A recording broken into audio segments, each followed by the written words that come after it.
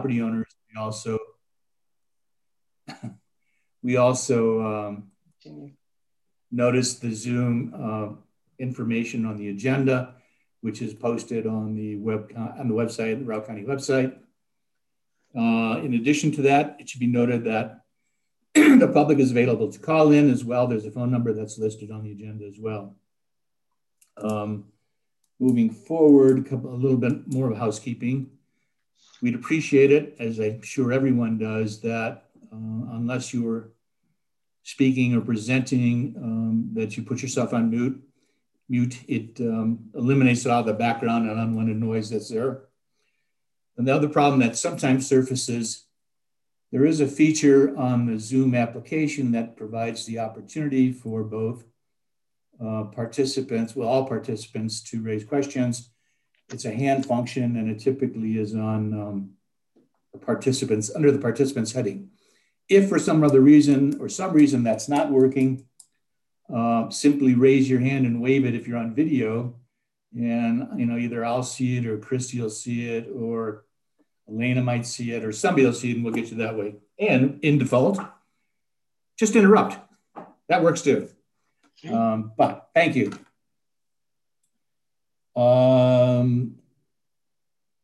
At this point in time, I'm going to call the roll. And please just indicate you're here with a yes or present. Greg Yeager. Here. Andy Benjamin. Here. Linda Miller. Here. Brian Kelly.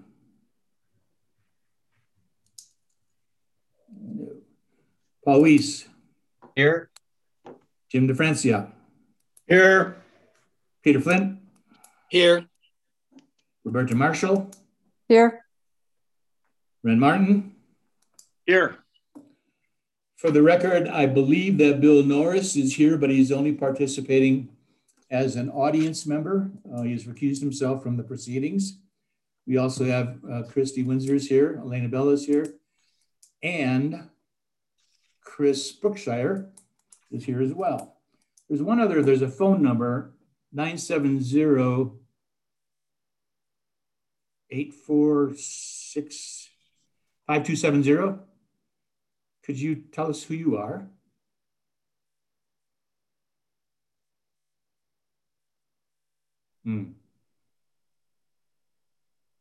Wondering if that is Brian Kelly. I'm wondering if that's Brian Kelly. But he would know how to unmute. So right. Yeah, it's muted. Maybe they don't know they're muted. *6 to unmute.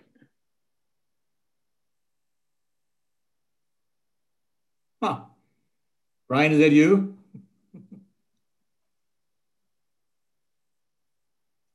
Yep. Maybe not. Can you please announce who you are, please, for the record?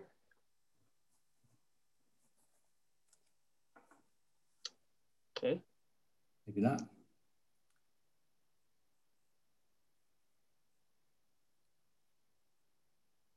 Okay. One more time, I'll try that. The individual that's calling in on 970-846-5270, could you identify yourself so we know for the record? It's Brian Kelly, but I'm having trouble. Oh, yeah, I see that. Okay, Brian, we got you. And I also noticed that, thank you, Brian. Sharon Warner is here too. Okay. So we do have a meeting at this point in time. I'm going to call to order the Routt County Planning Commission meeting of June 3rd, 2021.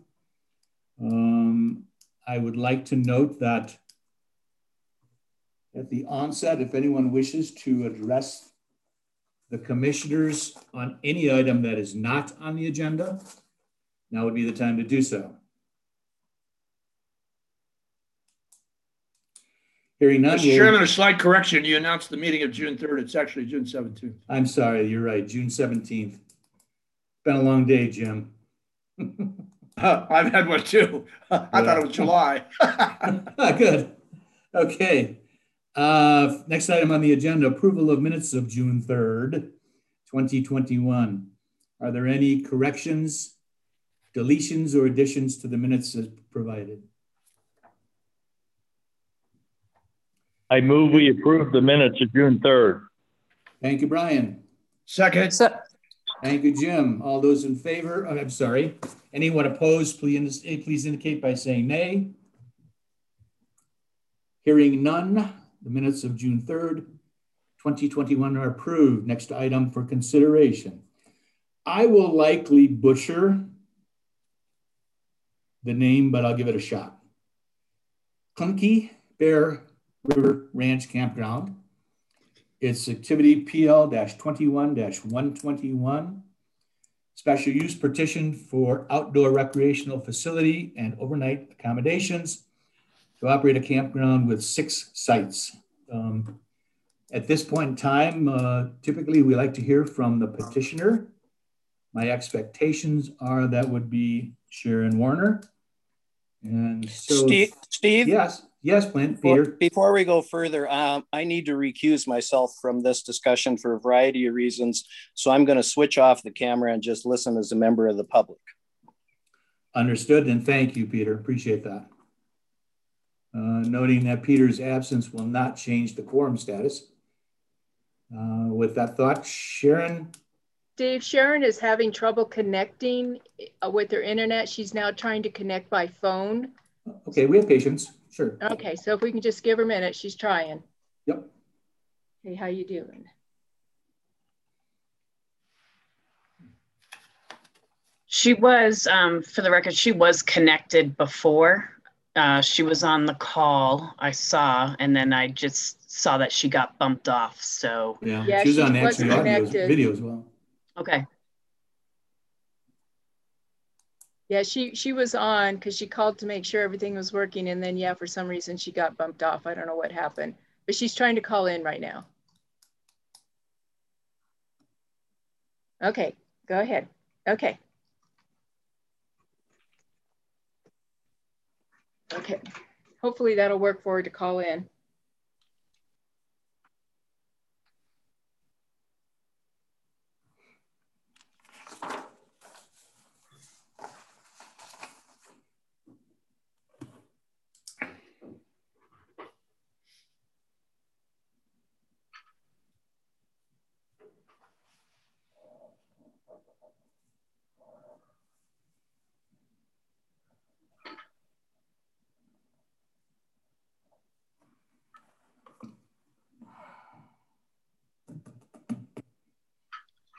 Quick question.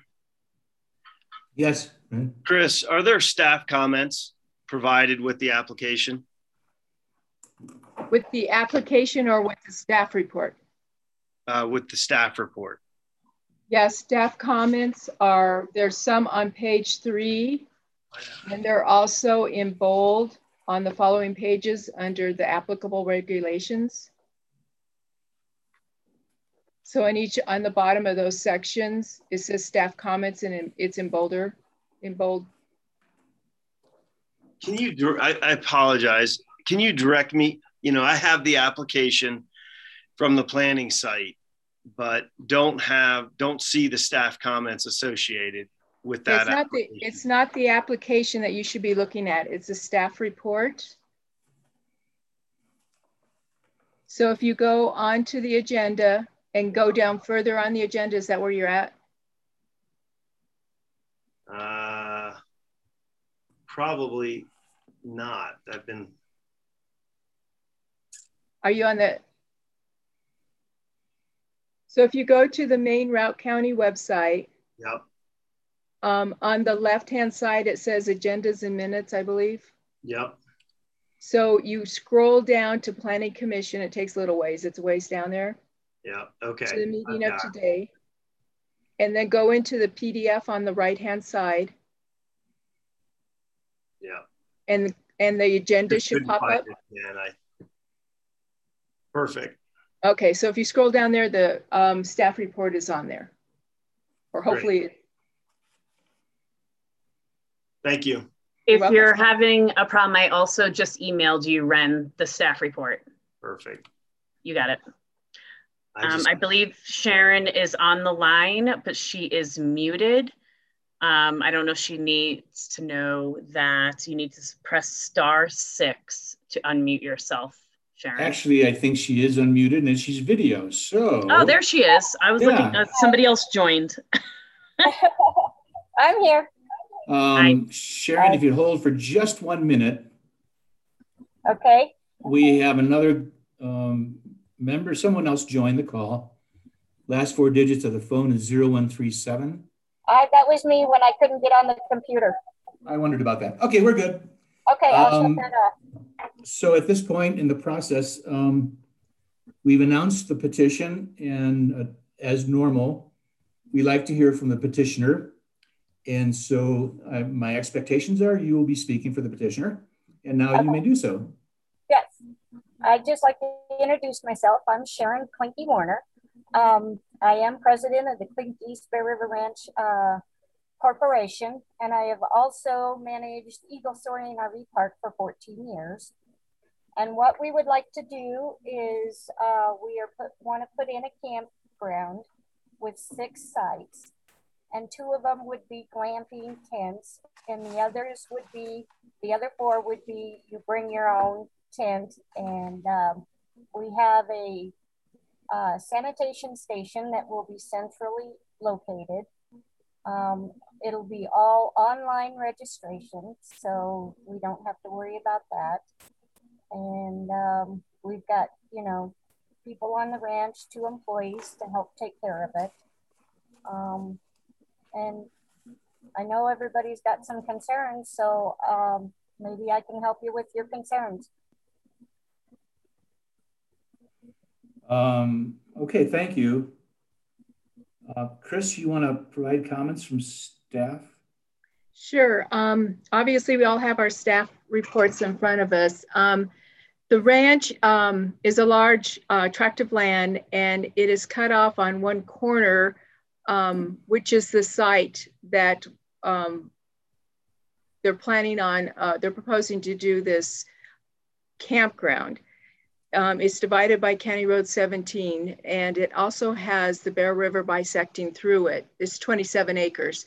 It's mostly covered with a variety of vegetation and cottonwood trees, and then also, like I said, the river. This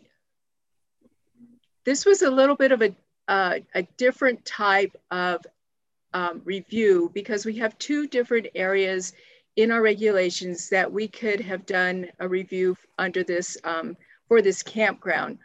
Our regulations under 8.12, which are in your staff report, cover campground regulations. But in that case, most of those are for KOA type operations.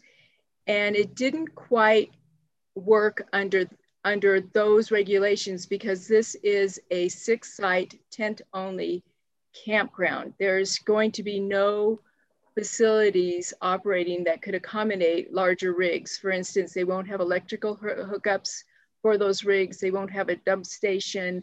They won't supply water to those rigs. They wanted to keep this as a tent only small campground on this parcel.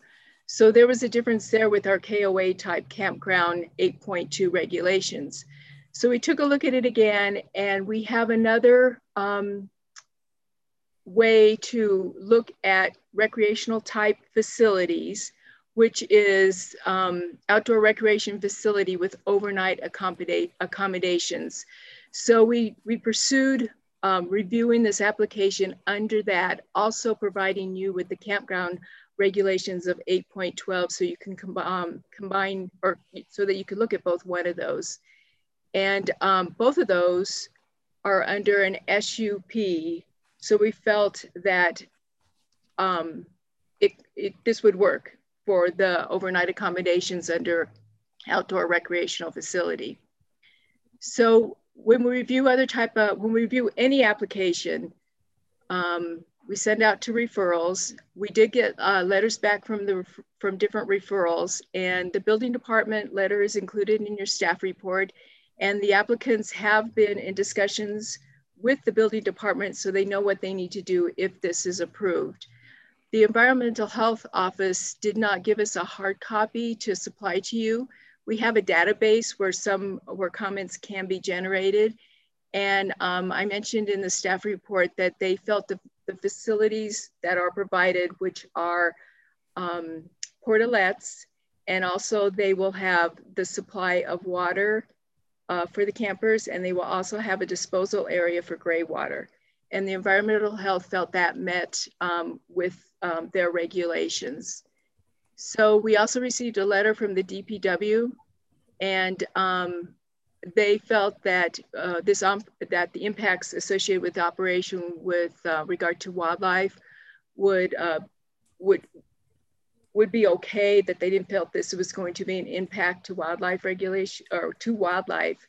We did mention that there will be a bear-proof trash can or dumpster in the area, so the campers will have use of that. I've also suggested that maybe each campsite should have one of the boxes that people can put their food into to not bring the smell around to attract the bears.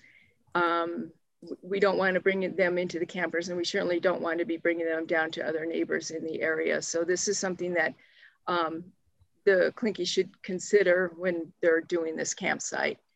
The Road and Bridge Department gave us a really late comment. They did say that they did not have concerns with this application. The road is paved in this area. The access met with their requirements. The speed limit works for that area, and the only comment they had was that a G&E would need to be submitted for construction of the area for the pads for the road, or for applying any kind of product to support the traffic going in and out of that area. Hopefully I've addressed everything with regard to conditions of approval. Something may come up that we may have to add, but that is at the end of the report. I did want to state, because I had not put it in the packet, is that this area is not mapped for geologic concerns, and it's also mapped as a low wildfire area. There were concerns about wildfire, and as you know, it's already smoky in the valley. And this site, if there are restrictions in Routt County, the site will have to abide by those restrictions. And also the owner is going to pay attention to the area, that if they feel at any time there could be a wildlife or a wildfire concern, that they would put the restrictions on themselves. We did receive 3 letters, and they were included in your packet. I wanted to share my screen for the location. Hopefully this comes up. If it doesn't, I'm prepared to bring it up, Chris, just so you know. It's actually the GIS site. Here we go. Okay, can you see that, the GIS site? No. Not yet. Somebody say yes? No, we're not looking at it yet. Okay, hold on. Did you press the green button at the bottom for share first? I did, but let me press it again. I had that trouble last time. It wouldn't. Yeah, it's not showing on my end. That's why. Oh.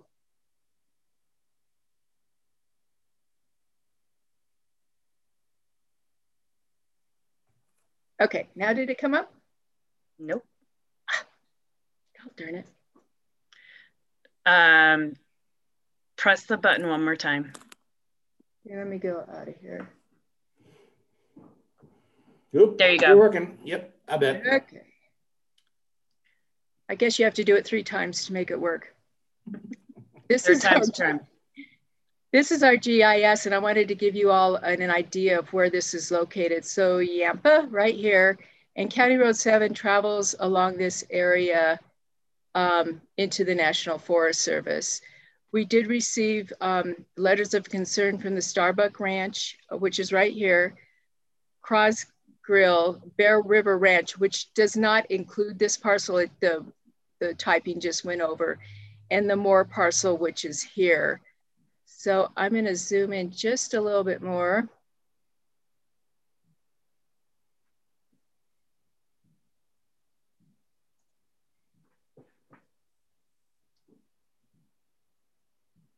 So here's the Starbuck Ranch, which are adjacent. Bear River Ranch covers this area here, and this is the cutoff for that 27 acres. And then the Moore parcel, it's kind of covered by it's this parcel, this little triangular piece right here. So the campground is going to be located approximately in this area, with the access being here, travels along this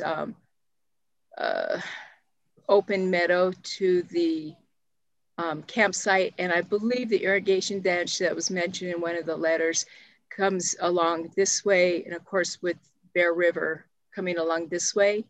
This is an employee house on the other side of the river, and this is the headquarters for Bear River Ranch. So I hope that gives you a little better idea of what we're looking at here to help you out. So with some of the— Chris, could I just ask what kind of uses are on that Moore property?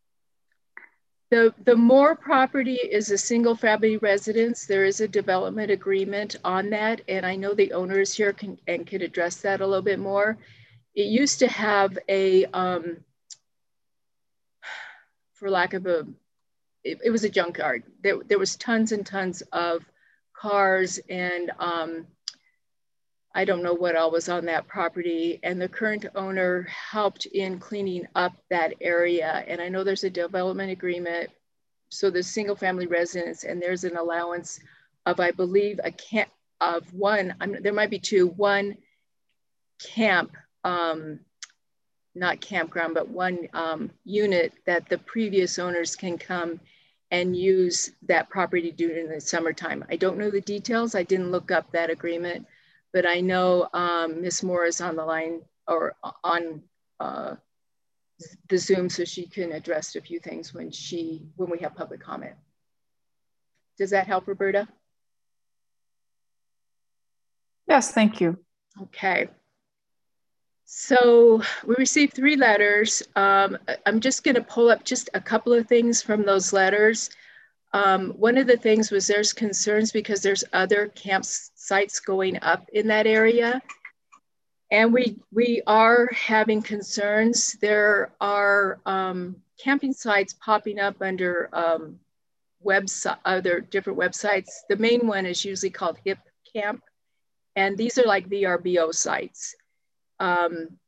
People put on there, they say they can register through this Hip Camp site and they can come camp on people's properties. Unfortunately, they can't. It's not within our regulations that they can do that, but we don't know about them until they're reported to us. So we need to be notified this. We can't help property owners out in the area if we're not aware of something like this going on or anything else. And so I wanted to bring that up, that yes, we are aware that this is happening, but a lot of times we just don't know where, and they aren't registered. There's not a really good way for us to research exactly where they're at. So I wanted to explain that with this operation, not only will it have conditions of approval, they will be paying a sales tax on this. We will be able to monitor this site, and this site will be monitored by the owners. The Hip campsites, we have no idea if they just open up the door and let people walk in and do what they want, or if they actually go check on them and what they're allowing and what they're not allowing. So I wanted to bring that up, that yes, we are aware of the Hip camp, but we don't know about them until people tell us. I also wanted to talk about the comment about, I was very confused about this this comment about 30,000 experiences. I didn't understand really what that meant. And so I called the Forest Service to get clarification on that. And the forests, because it sounds like it's cars, 30,000 cars. And I spoke to the Forest Service, and they are not cars. They don't do daily trip counts for cars up into the Forest Service up there, but they base this figure on revenue from campsites and they have a foot traffic counter for hikers and guests to the area. And the remainder of it was just a guess of how many people they thought were up there. And he also explained that 2020 did see an increase, and he was guessing approximately 25% increase. And they thought it was due to COVID this last year. And as we know, a lot of other parks and Forest Service areas are having a large increase due to COVID, and they truly don't know if this is going to continue or go back down. The county did have an older count on this road. Unfortunately, it was done in 2013, so it is rather old, but at that point, the ADT count was 117. And that also included residences in the area.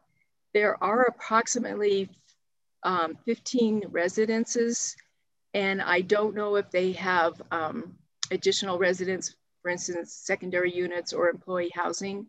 So I could only go by what was right off of the aerials or the assessor's website to look at the sites going up and down this road. One of the things to try to figure out the 30,000 experiences is they base that on about 180 days with 6 months. And so we really couldn't figure that out. There really wasn't a way to figure that out unless you took an average of maybe 4 people in a car or 2 people in a car. And when you do that on an average per day, it's 41 cars or possibly 83 cars with 2 people in the car. So there was just no way for us to try to figure out exactly how many cars that were and how many people were going up and down that road unless there was a count done.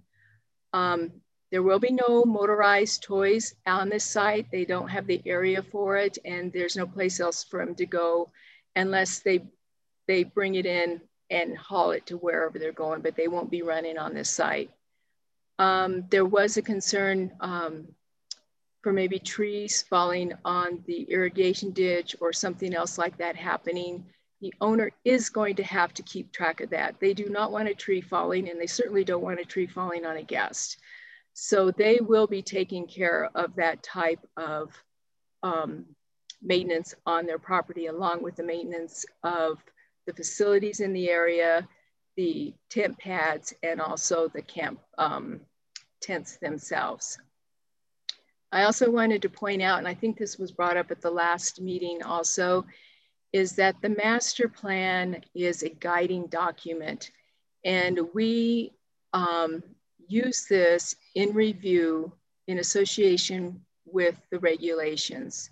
So the letter that was submitted quoting the master plan quoted mostly section 1, and that's a philosophy of planning in Routt County. And definitely we want to have that philosophy, and the goals are associated with each one of those sections. But when we are looking at something through the master plan as a guiding document, we are dealing with the policies, and the policies are in the staff report. Hopefully I have covered all of them that were appropriate for this review. And staff really does try to make an effort to get every single one of those policies incorporated into our staff report along with the regulations. So I just want to, we have a lot of new members, and I know that the master plan is something that we are definitely going to be working on. But at this point, to make it clear that it is a guiding document, and it is a good document to help us out, not only for the philosophy and the goals of Routt County, but we really need to be looking at the associated policies along with our review. Let me see if there's anything else I might have missed. There's pictures associated with this, so you can kind of see what's going on. That was in the staff report. The letters, we did receive another letter today, which was forwarded to you. I have barely had time myself to really look at it, but we have told the Ms. Moore that she is welcome to address that during the meeting. And I think everything else is in the packet. I will just follow up with that. I just want to focus on and this is for the benefit of everybody and just an educational component of the regulations and current allowances centered around camping. So the master plan supports numerous types of uses within Routt County, and we have our land use chart that we heavily rely on to dictate how certain proposals are processed. And as you know, there is an important standard in the master plan that's policy that is that in the master plan that states that new development should be directed to the growth centers. However, with that being said, it is a very broad policy, and it's intended to be that way for you all to be able to evaluate each application on a case-by-case basis.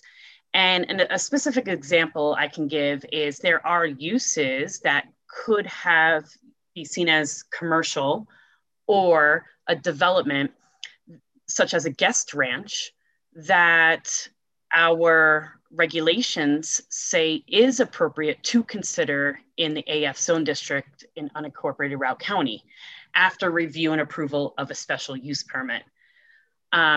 A guest ranch, as you know, wouldn't be an appropriate use to be in a growth center, but we have found over the years, and the county commissioners with the adoption of the master plan and updates to our regulations have found uses like that to be appropriate out in the county.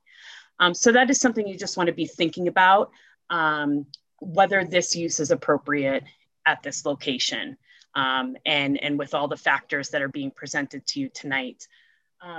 And then specifically around camping, there's been a lot of misconceptions of what is allowed and what isn't allowed. So camping is something that is a use by right that you can do privately on your property for up to 60 days. And essentially the long and short of that is basically you take your stuff with you when you leave. So if you had a vacant parcel in unincorporated Routt County that is zoned AF, you could go and camp, provided you don't have an HOA or anything else that doesn't allow for it.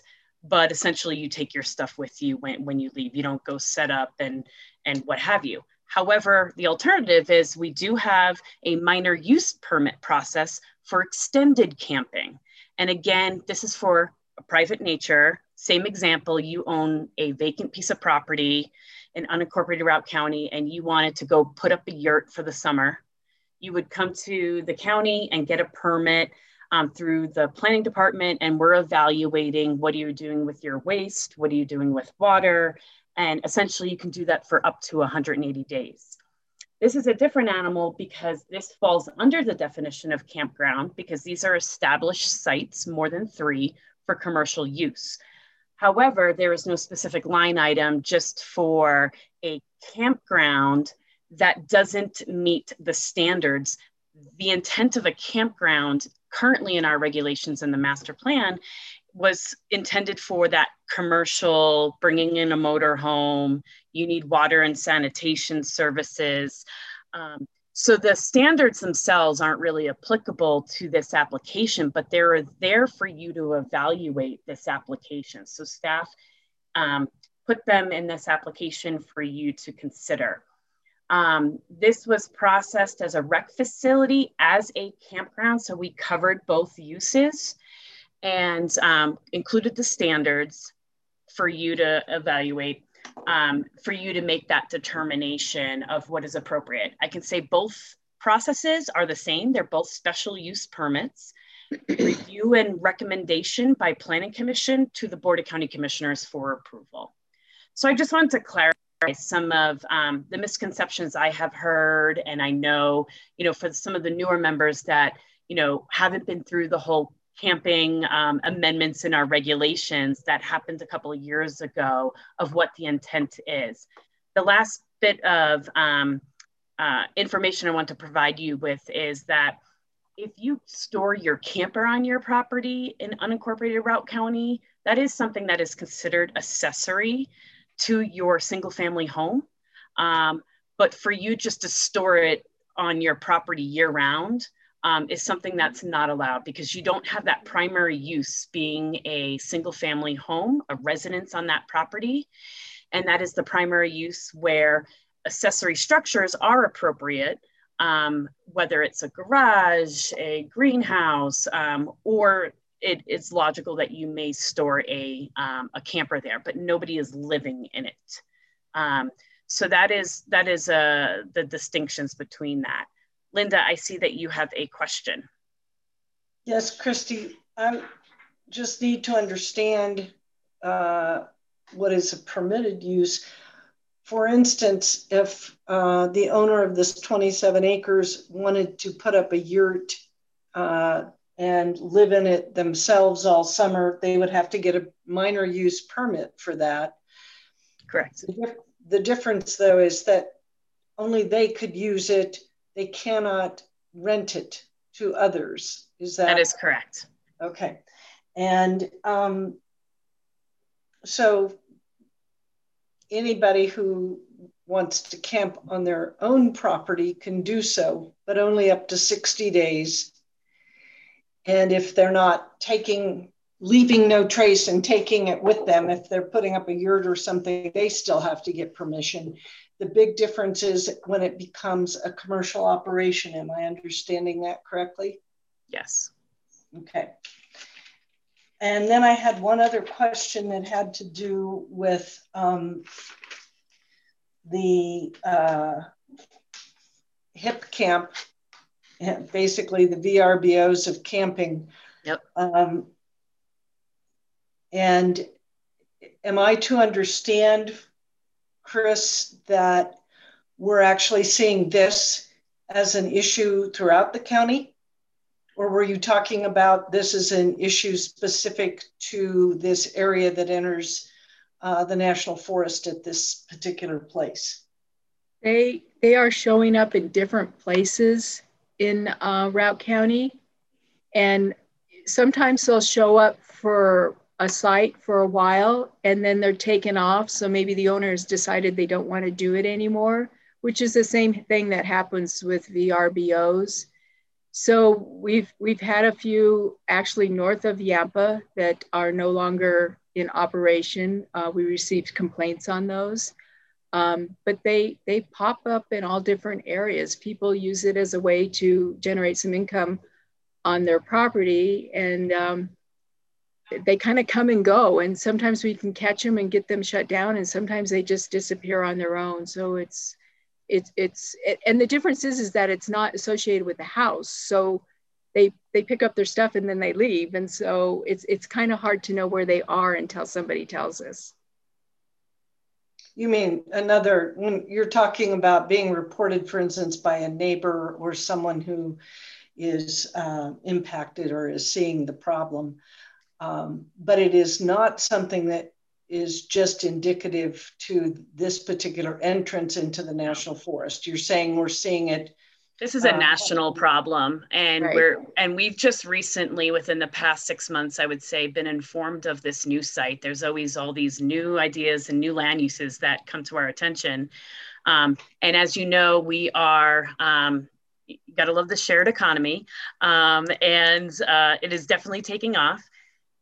But as you know, we are complaint driven, our code enforcement process right now. So we did receive a complaint about 6 months ago, and we were successful to work with that landowner. They actually ended up selling the property, and the use went away. But that was the first indication that we were aware of this new site, which is very similar to an Airbnb VRBO. And as Chris indicated, it is very difficult to track because they typically aren't associated with an address. Or they don't provide you that address until you make a reservation. So it's been difficult. However, in this instance, the applicant, for your consideration, is trying to come through the process to regulate this, with appropriate conditions if you saw fit to approve this application. Roberta. Oops. Oops, sorry. Oh, you're muted. Sorry about that. I'm not sure if this is appropriate for Chris or Christy, but given that the site is zoned ag forestry, I was wondering if you could explain what type of ag is actually on the site. For example, is this a livestock operation? And then what about in the general vicinity, based on some of the comments that we've received? Sharon may be able to answer that better than me, but she did mention that they have used this area for grazing. But other than that, it's not, there's not a hay meadow or something like that. So that type of ag operations, and there are different types of ag operations. So I think maybe Sharon could answer that better. And I don't know exactly what the neighbors' operations are either.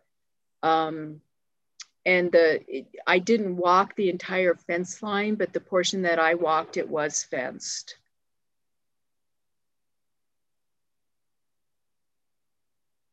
Sharon, would you care to comment or add some additional comments? Yeah, we just use that for grazing. Just, last year we put our steers on there, and it is fenced all the way around. And we do take care of the fence because of the neighbors, because we know it's a fence out state. So, there are neighbors that do graze livestock on the other side of the fence. But yeah, there's no hay meadows. There's no, we have grazed on a whole lot. Thank you, Sharon. For the record, just to keep things clear for the minutes, I think I'm seeing that Kevin and Cindy Krausgill joined us. Do I have that correct? I believe. And I don't think they were subsequent to the beginning. I have a quick question for Sharon. Not a question so much. Did I understand you to say that you're president of Bear River Ranch? Is that correct? The corporation, yes. Okay, thank you. And then, is your middle name a coincidence with one of the letters that we received? My middle name? Yeah, did you give your middle name? I don't think so. Okay, then never mind. I'm sorry. I misunderstood. I might have, I don't know. Okay, I have any other questions for the petitioner from the commissioners? Greg has his hand up, and so does Ren. Greg? Yeah, one of the comments that I saw that I also am a little concerned about is cell phone coverage. Chris, when you did your inspection, did you see any cell phone coverage? Do you know anything behind that? I didn't call anybody when I was out on the site inspection, so I think that's a question for Sharon. I do know that Verizon has no service. Uh-oh, I'm buffering. Verizon has no service there. But I do know on the home place that AT&T does have service at our house. We haven't tried over there. I can confirm AT&T has coverage in the area from the newer tower that you all recently saw and approved in Toponis on County Road 3. That tower does cover this area. I don't know specifically on this parcel. There are a lot of little nooks and crannies, if you will, going up that road. So, but from what I've heard and from what I have experienced, there is AT&T service. Yeah. And then I do have one more question for staff. With our approval that says, just give me 1 second, findings of facts, it states, and I don't know if there's a typo or if we are looking at this section 8.2 of the zoning regulations. Is it meant to be 8.12 for the camping, or can you explain the, okay. Typo. Okay. Ren, you had your hand up, I heard. I do. Question for staff. Christy, what were the other complaints that you received You mentioned the one there on 131 that was doing VRBO camping. What was the nature of those complaints? There was one in between Yampa and Phippsburg for a property that was on the market. And last summer, last 4th of July, actually, we received 3 complaints on that piece of property. Had no idea what was going on. I did a site inspection and found there were like 6 campsites right along the Yampa River right there. No oversight, obviously no permits. So that was an enforcement case that we eventually closed due to the property selling. And it was during a phase where the property was under contract, and the property owner was allowing a third party to use the property. And my understanding was to make some money before they sold the property. That was the only one we received a formal complaint about, but that was our first eye opener to this actually being a thing that we need to be looking at and be prepared for. So the nature was just the unpermitted aspect of it, not a specific impact. No, so why these need to be reviewed, and it is the offsite impacts. We need to look at and consider review on what they're doing for sanitary, what they're doing for water, the siting of these, are they meeting their setbacks from water bodies, things of that nature. And then obviously the traffic and noise, those potential type of concerns to our county roads and neighboring parcels. So those are the big ones. Okay, thanks. If I may, and this is going to be a memory check for staff because mine isn't working. I think at the north end of our county, do we not have an almost identical situation on what I call the Fetcher Ranch? I know weren't the Fetchers in here a year or 2 years ago requesting something? And I know what it was. Did they not want to put decks in for a yurt or some kind of camping tents? Is something else going on there? Help me with this, Christy, or somebody. I think you're thinking of Book Trails when That's they correct. came out. Okay. That was a special use permit, came in as a rec facility with overnight accommodations, similar to this. And that was for Book Trails, which is a camp outside in Steamboat. Okay. But I guess in my head, pretty similar, I think. Actually, perhaps even larger. I don't recall how many yurts they had together, but it was a larger operation. There were more, I would say, activities associated with it, being that the nature of it was for a camp for kids. Gotcha. Okay. So, yeah. Thank you. Any other questions for staff and or the petitioner at this point from the commissioners? Okay, hearing none, I'd like to open this up to public comment. And I don't know, Kevin and Cindy, would you like to start?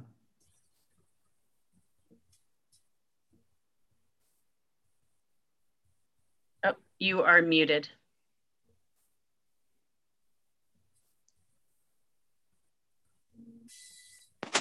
Okay, better? Yep. Yes. Yeah. That works. We moved into this area 30 years ago, and one of the things that attracted us was the fact that it was agricultural land, and we have preserved what we've been on since that time in order to pass it down to our children, etc.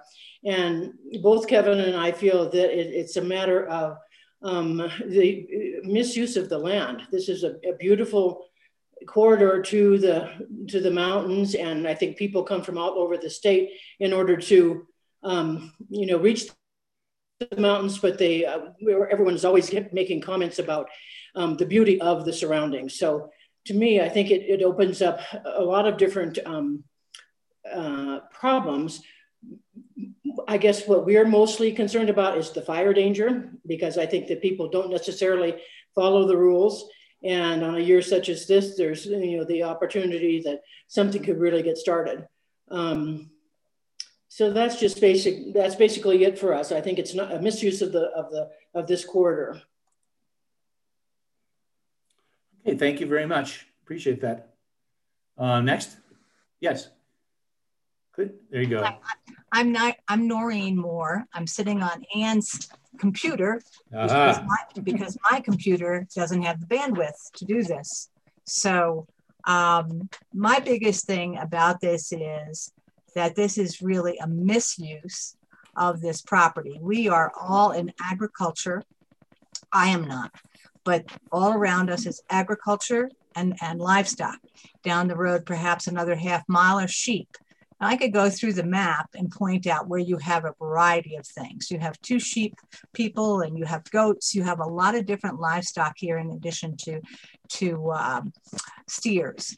The reality of it is that this road and this valley and the view that you have when you come into it is known for just how beautiful it is and how peaceful it is. So when I found out that there were other campsites unpermitted, I was interested in the behavior of people in remote campsites. And I think that's in my letter. It's consistent. I spoke to two different neighbors of 2 different sites. Both said the same thing: noise, traffic. We had a sighting of 1 dog. And then, of course, recently we had gunfire. That's on the sheriff's report.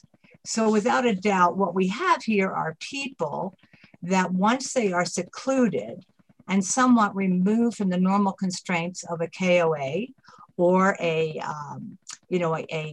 guest house, when you're involved in that kind of thing, there's some accountability. But these things, by their very nature, are removed and suspect to some amazing misbehavior. If you're not observed, if you're not accountable, we all know that. How many people go through stop signs? I was in property management for quite a few years, 15, and I can tell you that most people do not listen to rules. They come at it with their own perspective. So like staff had said in their report here, they thought this was a nice use for people who desired, peace and tranquility. Well, that's why I have my property. I like peace and tranquility. Having 6 campsites about maybe 500 feet away from me is not going to be any advantage for me or any benefit. The other part of it is how it relates to the road and people that are coming on it. When I say 30,000, this came out of John Aranella. He gave me the numbers of how many hikers they've had, which I think were 15,000. We had 10,000 campers and camp spots. And I can't remember the other one right now. I divided it down to 2 people per car coming up this valley to see this gorgeous and pristine place. If we start having campgrounds here, the other part of this, if you permit this, you're going to have perhaps more applicants. I think that it's a real dangerous use and precedence for here. I had a bunch of different things to say, but I think I'm going to yield to Ann for a moment because I know she's got some things. And if I've found some more things here, I'll go ahead and answer that. I do have one little thing though. I think it was you, Roberta, who asked about that little parcel, the Moore parcel. It was a junkyard and I cleaned it up. It was under a court case with the county for 10 years. And it was unsuccessful in getting it cleaned up. But when I bought it, I did clean it up. And it was 5,000 tires. It was enormous, the amount of stuff that had to be taken off this property. As a matter of fact, when I did do that, the owner of the Klinke Ranch, Dorothy, complimented me on improving the roadscape and getting rid of that nuisance. So I find this an irony that now we are being asked to perhaps have another nuisance of a different kind of a commercial thing. So I ask that you do not permit this. I think it is really bad bad legacy. Thank you. And I'm Ann Klinke, and I live we border it as well. We do graze livestock on the one border. We think that dogs is very likely going to be a huge problem. People that are camping, I know one of the HIP campsites, they have pictures of and comments of how great it was to have their dogs running free. I know in the petition it said that, you know, dogs must be kept on a leash, but from my experience, that simply doesn't happen. Same thing in the forest. I've ridden horses up in the forest, and your dog has to be under voice control, and people say their dog is under voice control until that dog sees a horse or a cow or a sheep, a deer, an elk, whatever, and it's a predator, and they're after that livestock. It's going to be a problem. Wildfire is a big concern with 6 sites in a river bottom where the grass grows tall early in the spring, and then by mid to late summer, it's dry as a bone, and it only takes one spark. Our main haystack yard is only a few hundred, 500, 1,000 yards away. That's our livelihood, is cattle and hay. It's everyone's livelihood on this road, except for maybe Noreen. The people that border are absent. The other people that border, there's 3 separate entities that border the Klinke Ranch, or that parcel of the Klinke Ranch. They're absentee owners, but the people run an ag operation on it. They've leased it for the last probably 25 years. They have the same concerns. My other concern is the irrigation ditch that runs through. We own the water in that ditch. We have to walk the ditch. We have to maintain the ditch. We're actually probably going to be doing some big maintenance on it in the next year or two. One of the campsites is right on that ditch. And like I had said in my letter, I don't want to walk the ditch and wave to the people camping. We didn't sign up for this. And then the last one, and I guess it's probably the biggest one, is we went through a lot to get this property, to get it conserved as agricultural land through the Colorado Cattlemen's Land Trust. And this just happened. And it was Routt County PDR money that paid for it. And I find it, I don't know, I guess it just shocks me that you would permit something like this that's commercial use right next to ag land that you just conserved less than a year ago. It's 100% ag land surrounding this one corner. Thank you. Ms. Moore? I have a couple of comments. One thing is where this entry road goes is a very dangerous corner. I'm surprised that wasn't cited out to you. I know I have been forced off the road when I've been walking there because it's a curve and it's a blind curve. So there is one thing there. The other, I've had another thought, but it kind of went away. I'll figure it out in a moment. If you could hurry that along, because typically what we do is close public comments. So anyone else from the public wishes to comment? Steve, I'd like to comment if possible. Yes, go ahead, Peter. But you're commenting as a member of the public now. I am a member of the public at this point. Okay. I have 2 concerns. Number 1 is fire, and number 2 is dogs. First of all, the fire danger is significant. While they said it's low fire danger, probably because there's not a lot of trees and deadfalls and beetle kill and stuff. I can tell you that when the hay crop dries out later in the year, if some stupid resident that came from Minnesota thought that he could burn some excess stuff without a problem, I wish I had a video to show you of that same stupid Minnesotan driving around at high speed in his gator, dragging his harrow, trying to put out the fire in the undergrowth of the hayfield that was dry. So this is not a low fire danger area that they're talking about. And Verizon does not service that area. I don't know whether there's AT&T stuff, but once the fire gets started, I have no idea how they're going to stop it. Second is dogs. As Ann Klinke's letter stated, dogs that are not ranch dogs don't understand either wildlife, which they will chase and harass, or livestock, which they will chase and harass. As probably most of you know, us ranchers that find a lot of dogs harassing our livestock are entitled to shoot them, which should be interesting for some of the people that think that they're having a wonderful camping experience. But I would like to see a show of hands from the commissioners of those people that believe that people coming and staying at this type of campground will actually keep their dogs leashed at all times. Steve, Mr. this Chairman, is not. I object to that, Mr. Chairman. I don't think. I'm not going to allow that anyway. It's okay. This should not be allowed. It won't be. That's fine. But you made your point, Peter. Just think about it. Anything else, Peter? Nope, I'm done. Okay. Anyone else from the public wish to address the commissioners?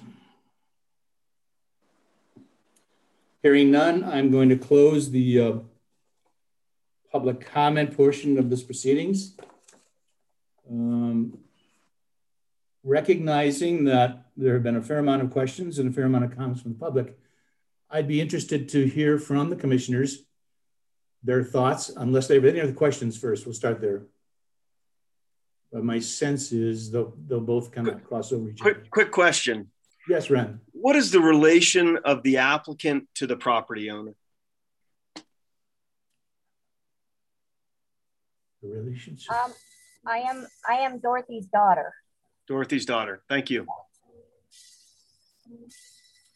Any other questions? Andy has his hand up, and then he does. And then Jim. Okay, Andy.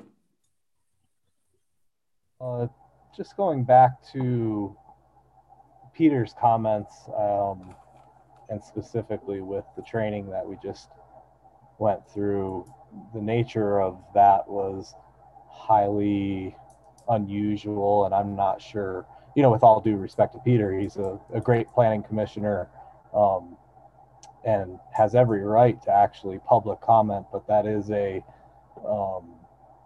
little bit of a conflict of interest, as we kind of went over just yesterday regarding participation by members. So I'm not sure how to handle that now that it's already on the record.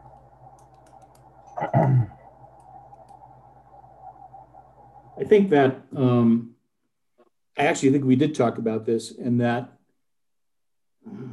whether it's anyone has a right as a member of the public to comment. I think the commissioners are also, I'll just say, intelligent enough and smart enough to listen to the comments and take them into consideration and go from there. I think your point is taken, but I think Peter did what Peter did, and we just move from there. But thank you, Andy. Someone else you said had their hand up. Jim. Jim, sorry. Yeah, Mr. Chairman, just a couple of reactions to some of the public comment. There was objection that it was a commercial use next to dedicated open space. I would characterize it as a commercial operation. The use is actually camping, which is not, in my mind, in conflict with preservation of open space. If you charge for it, that makes it a commercial activity, but it's not a commercial use in the sense that you're building a shopping center or something of that nature. So I don't find the character of camping to be dramatically in conflict with the preservation of open space and property. The second comment that was made was, I thought somewhat biased. It talked about most people don't obey rules. Actually, I find that most people do obey rules. If they didn't, we would have a very chaotic and anarchist society like you find in small Central American countries, and that's not the case of what we find here. As to the fire danger, fire danger is fire danger. We live with it. It ebbs and flows. We have it sometimes. We don't have it sometimes. Sometimes it's greater, sometimes it's less. I don't want to pick on people from Minnesota. Goes back to the issue of people obeying rules. I think we're all aware of fire danger here, and so are guests and users. The same would apply to dogs. People obey dog rules on our trails, and some people don't. I just don't find any of those comments to be, at least in my own personal view, fatally detrimental to the proposed camping proposal. So those are my views. Thank you, Jim. Greg, what do you think? Yeah, to me, I feel like Jim mentioned a lot of good things. I kind of have the same sentiments as him. I think that the rules are here, and if rules are broken, such as dogs off leash or anything like that, we do have a code enforcement officer for the county now. Can be investigated and looked at, and then that would be subject to this coming back to us and then us reassigning if this is a good use for the place or not. One thing that I would like to say for conditions that haven't been addressed in the conditions now, and something that I think could be something that would be helpful to be added, would be they do talk about emergency services, but they don't really say that there needs to be a 24/7 contact that's available with the operation. I'd like to kind of have that as a condition. I don't think Ms. Warner would really care to have that added, but we'll see after I make my comments. Just because then that's something that we can kind of go for, saying that there needs to be someone near the property if there are any kind of complaints from either the neighbors or from the other campers that are actually there. With that, you know, maybe even just even putting a readily available cell phone with coverage or something like that for the condition as well. That I'm on the fence with, but I do think that a 24/7 contact should always be available while in operation. Thank you. I guess, Craig, I'm interested to know one other comment that I thought maybe you would have picked up on. Chris mentioned bear-proof containers at each site, I think. Did you hear that, or did I just dream that? I did mention that, Steve. Okay. All right. Never mind. Just thought I'd bring it up. Paul, thoughts? I have been a camper all my life, and I've totally had experiences with dogs. Normally it was my dog when I was young and dumb, and the dog was young and dumb as well. And I've had great experiences, even with people shooting guns nearby and more. When it comes to rowdiness, I don't often run into people who are looking at stars, listening to heavy metal music. So I'm reluctant to agree with that argument. And I definitely agree with Jim's argument when it comes to discussion about fire. And when I look at the site, though I haven't visited this site, the site seems like it's pretty well mitigated with the surrounding trees and shrubs. If that's not being done, I'm sure the owners have that in consideration because they don't want any more of a problem to occur than not. Overall, when I look at this project, I'm wondering, does it benefit the community? Does it not benefit the community? Is it something that's going to damage the experience of folks going up and down County Road 7? And I'm having a hard time seeing where where that's a big problem when we're talking about sections of land with nothing on them other than a couple human beings and a ton of cows. And when it comes to the commercial aspect to this property, it appears to me to be more of an experiment than anything else, because 6 campsites is not going to be a lucrative venture for anybody with the sizable land that these folks have, as well as the cost that they incur. Having the employee housing very near to this campsite is definitely going to be able to mitigate a number of problems that could come from the campers when it comes to noise and dogs and more. So I find that this project works for me. Okay, thank you, Paul. Andy, comments, questions? Where's your head?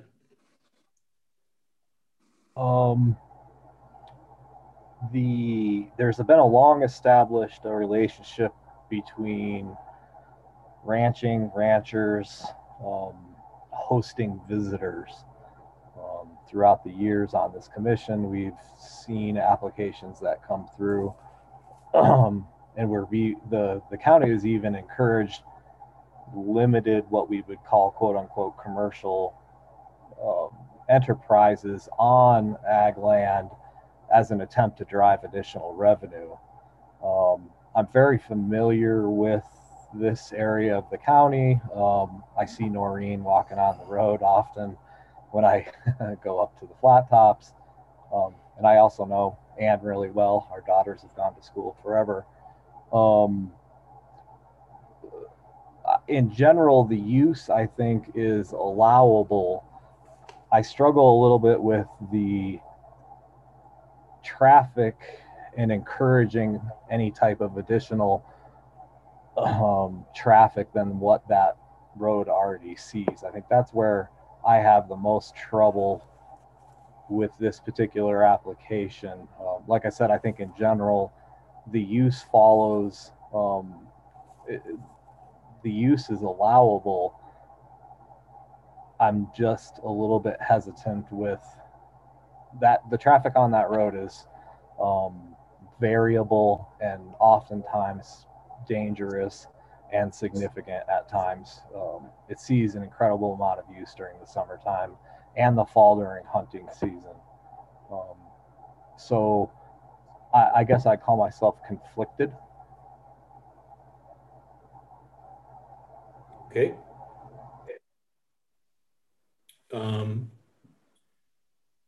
Linda Miller, may we hear from you?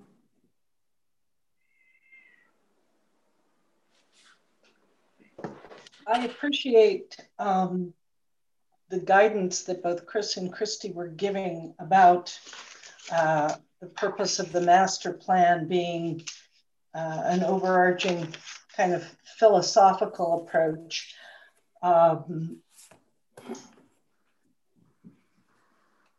But I also look and say, if it isn't supposed to stand for something, then why do we have the philosophy to begin with? And in looking, as I went through the master plan, I found so many more points, either under philosophy or goals, all the way through, that said, if we can preserve, I mean, to sort of summarize, if we can preserve even a small corner of our agricultural heritage, our agricultural land, and keep it that way, that should be a fairly significant goal. I'm looking at this and saying,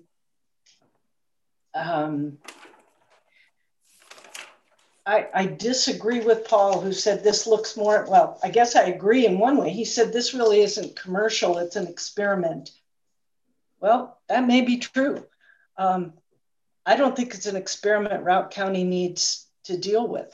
I see this as potentially encouraging even the VRBO aspects, the hip campers, that whole approach.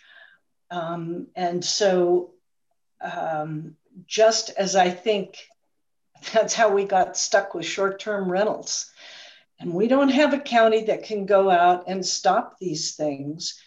I understand the argument that, well, then let them control their own little campground over there. But I think the problem is that the inroad then for little campgrounds on agricultural community throughout the county just becomes greater and greater.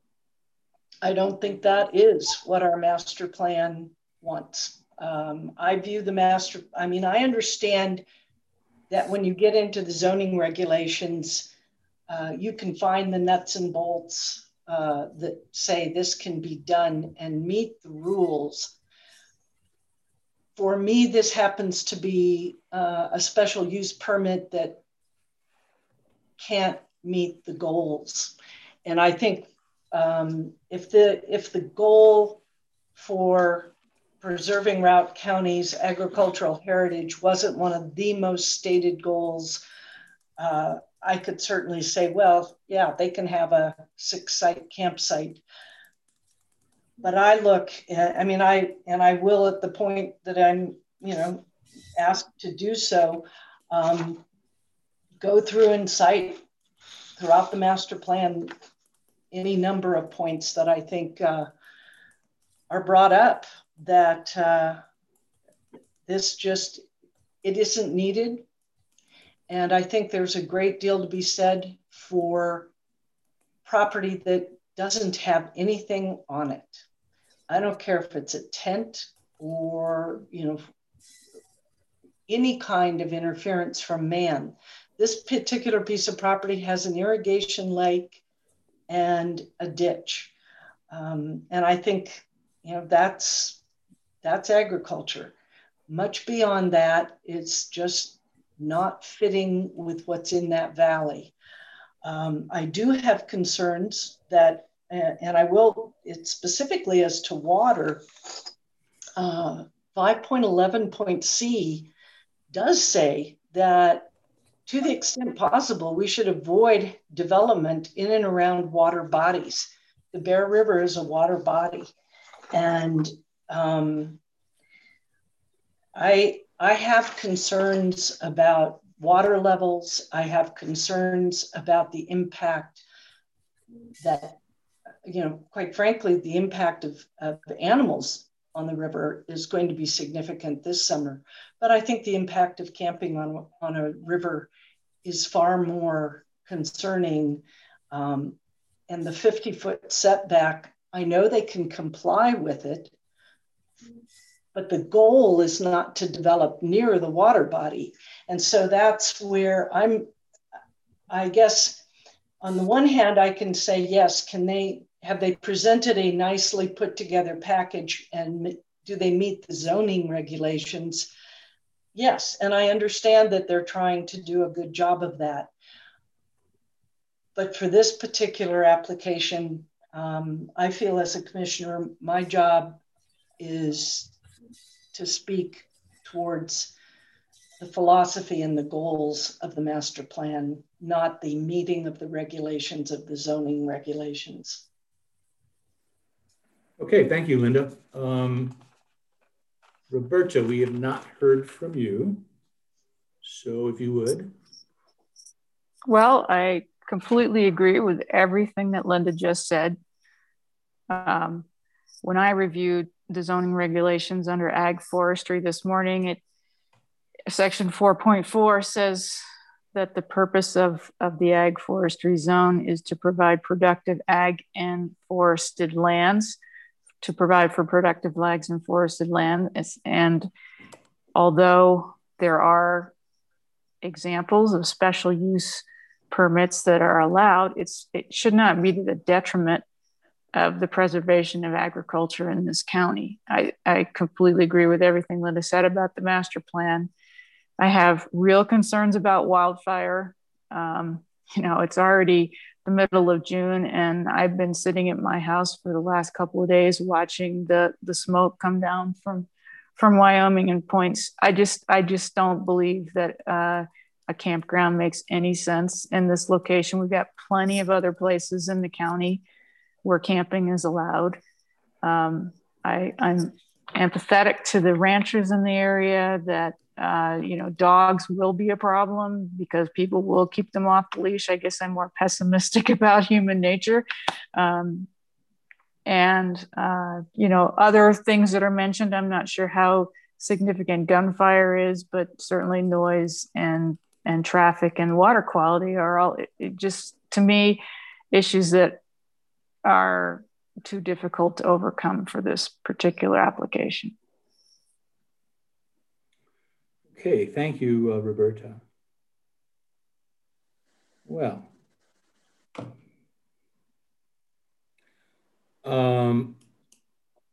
I will offer just hear from Ren also, and also I believe Brian Kelly are the two we haven't heard from on my list. Right.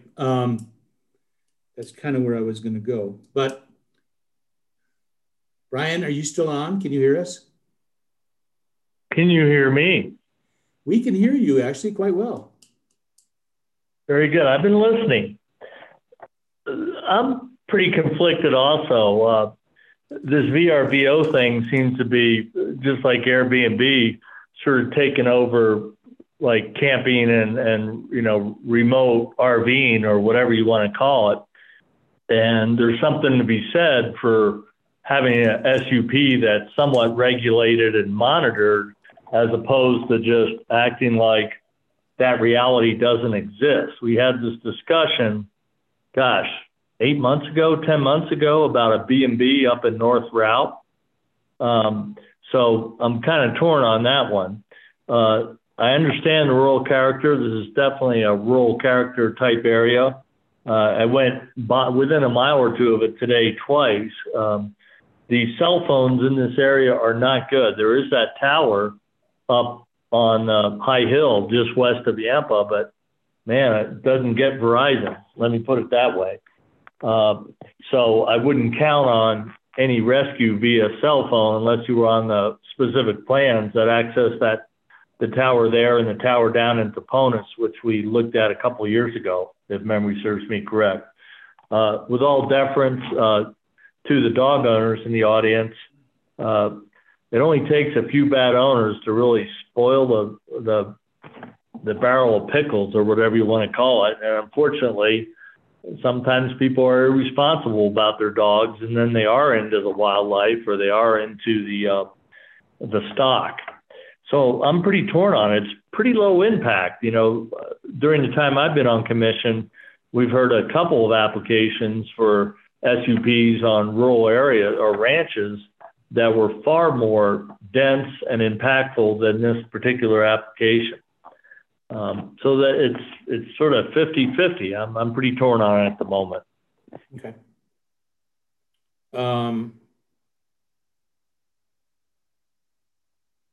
Ren, comments? Thanks, Steve. I'm very sensitive to the agricultural community. I think we're going to continue to see these types of applications as ag families look for additional economic opportunity. I think Andy helped kind of center some of my thoughts and Linda. I am very conflicted on this. Couple of things that stand out for me. You know, we're trying to permit this under the outdoor rec with overnight accommodations. And if I'm not mistaken, within that permitting, that's normally incidental meaning the overnight accommodations is incidental to the overall permit. And so that's kind of where I focus, the accommodation aspect. I think there's needed additional information. I see this as an urban-rural conflict, that here urban folks, campers are going to be coming into the rural environment. And so I need additional information focusing on the site. I'd like to hear or see the limitations to the particular tent sites, how many people are going to be allowed in these tent sites. We're seeing a big sprinter and motorhome component. The applicant has talked a lot about looking up at the stars and the quiet nature of this. If you go just further up to Yamcola or Stillwater and just take a look at any given weekend at those campers, they're very recreational oriented, motorcycles, many people in those U.S. Forest Service campsites. It's a family compound. So I'd like to hear or see the limitation of vehicles in the campsites. I'd like to hear limitations of number of people. Is there going to be trailer parking? Because many who come up to recreate also with their motorcycles, especially just due west of here in the Forest Service, riding those Forest Service roads. I think there needs to be focus there. The employee mentioned the 2 employees. I think there's some better definition of what those employees will be doing. Is there going to be, employees on site and when they're going to be on site, especially during the evenings? The other aspect of this permit is noise. Again, urban rural challenges. I think the applicant needs to have more information, provide more information on the overall plan, when people can check in, when people can check out, sensitive to a late check-in, and what type of noise, visual pollution that causes for the overall area. And obviously thinking about those offsite impacts to the surrounding area. So I need more information to make a better decision regarding the noise issues and how those will be specifically mitigated. Looking at the overall site, it should be noted that this is just under an 1,100 acre ranch. I own a ranch, a 620 acre ranch due south, actually share water rights and storage rights with the Klinkies, multiple Klinkie families. I don't think some of us would be having such an issue if this impact wasn't being pushed right up into the very northwest 27 acre of this overall 1,100 acre ranch. If this was centered, some of those other impacts that I just pointed out may be able to be better mitigated. But I have challenged that this site, this impact is being pushed right up on the very northwest corner, as close to the neighbors as it can be. As Andy pointed out, yeah, it's the use is allowed, but I have issue that this particular application on this particular location, it just has too many challenges without me seeing additional information to make a better decision. Like many have said, I have concerns about the short-term rental. This to me fits under short-term rentals and those impacts that go along with it. This is a rural setting. Urban dogs don't necessarily fit in to rural settings as well as some of, as we all might like. And sometimes, and I'm maybe jumping to a conclusion that many of these campers are coming up over the hill from the Front Range and bringing with them dogs that just aren't used to this type of environment. And I also have a concern about the cell phone coverage. There's no Verizon cell phone coverage on this site in terms of the emergency concerns. So thanks, Steve. Thank you, Ren. Well, based on what I'm hearing, it appears to me that we have a number of commissioners that are, I'll use the word because it came up 2 or 3 times, conflicted or sitting on the fence. I would be interested to know, and I want to take a poll, how those commissioners, actually what I would like to do is take the temperature of the commissioners in light of Ren's most recent comments about additional considerations being provided by the petitioner. And If so, does it merit having the petitioner, if the petitioner is willing, to provide additional information to the commissioners? Does that make sense to everyone? Good. Andy, your thoughts? Or Andy, you've got a question up, so go ahead. Oh, your hand is not up? I didn't have a hand raised, I don't think. It sure looks like it on my screen, but maybe I'm wrong. I mean, to Ren's point of, if this was, I just happened to pull up the Google Earth image.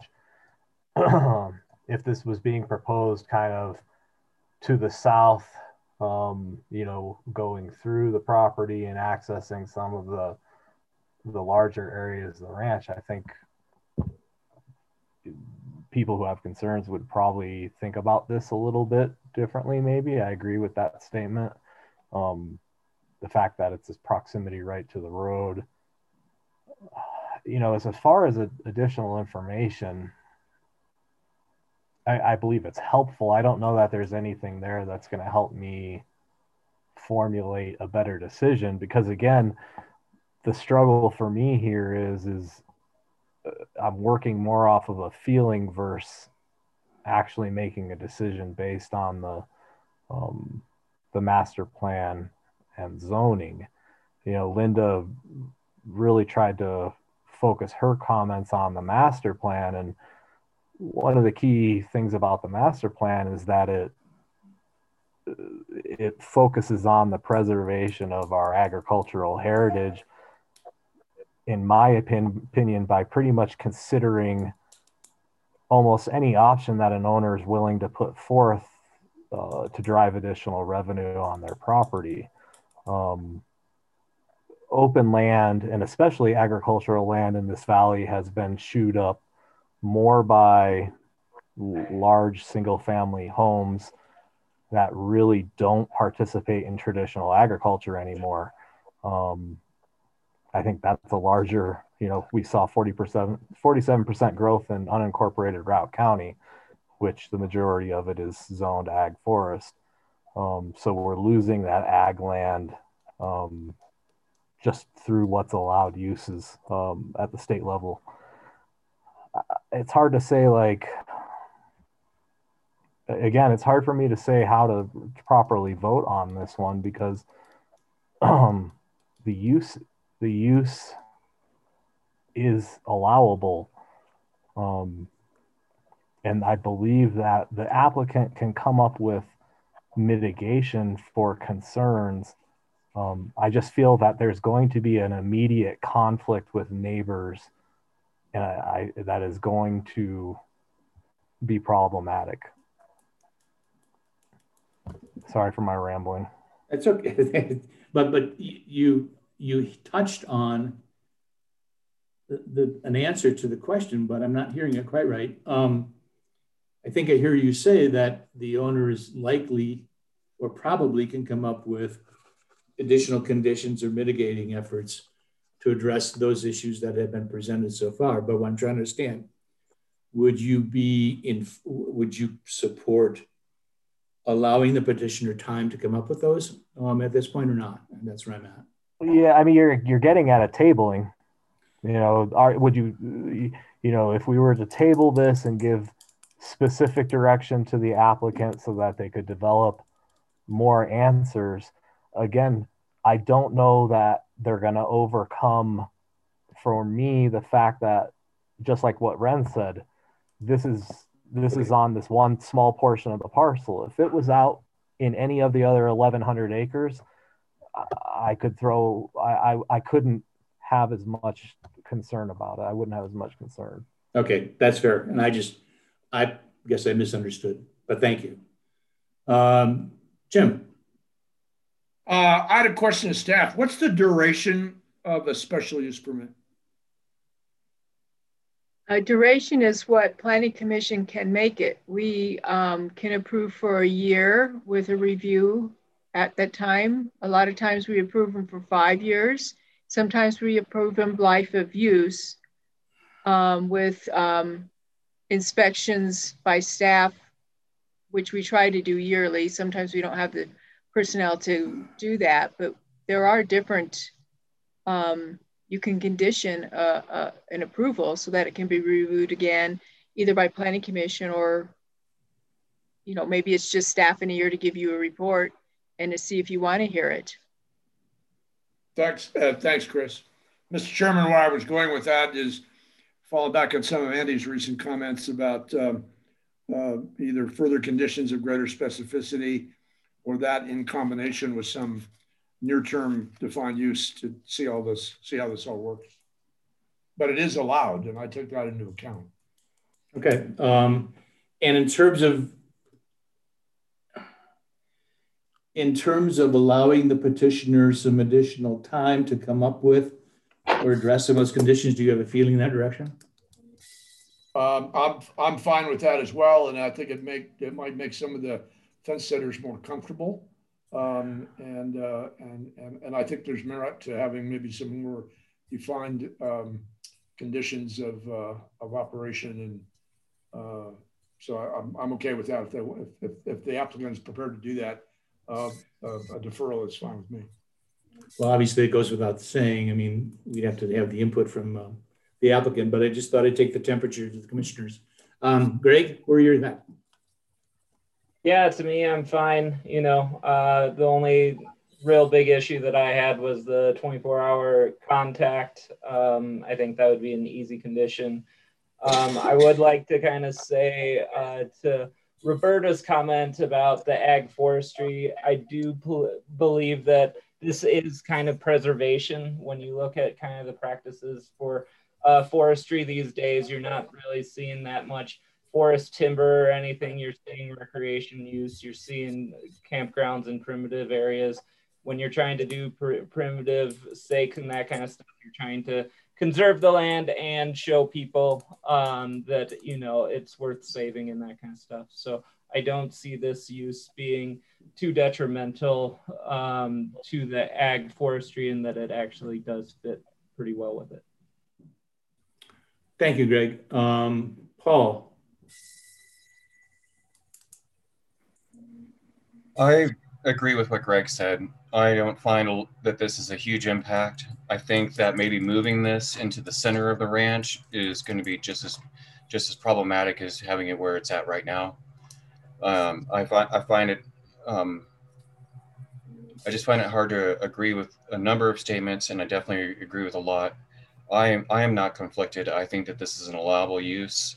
I think that the owner has thought this through and has an obligation to make this work for the community and the county, or the special use permit will not be renewed, as I understand it.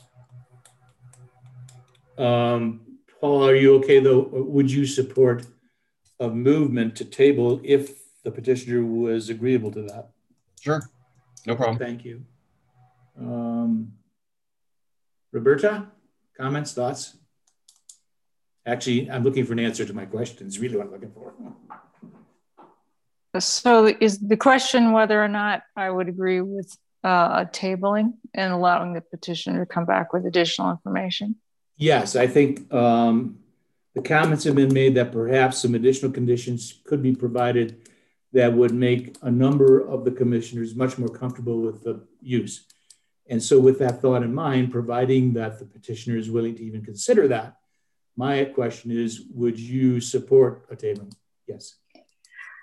I guess I would support a tabling, but I'm not going to say that I would necessarily support it in the end. Okay, that's an answer. Thank you. Ren. Steve, yes, I would support a tabling. Okay. Thank you.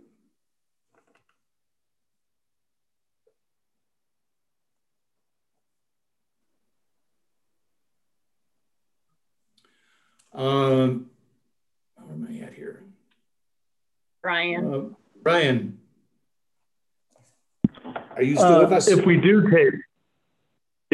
table it, the proximity question is a big one, but also the road access to a place that would be more remote on the ranch, the 1,100 acres.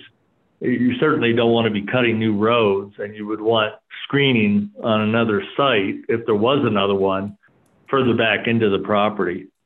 So certainly would want, we'd have to review that as to an individual site that would be more remote than this one. And I agreed with Ren's general comments about it's so close to the neighbors and so close to the main road that that's what's creating a lot of the issues. So you would support a tabling if so requested? Yes. Thank you. Linda?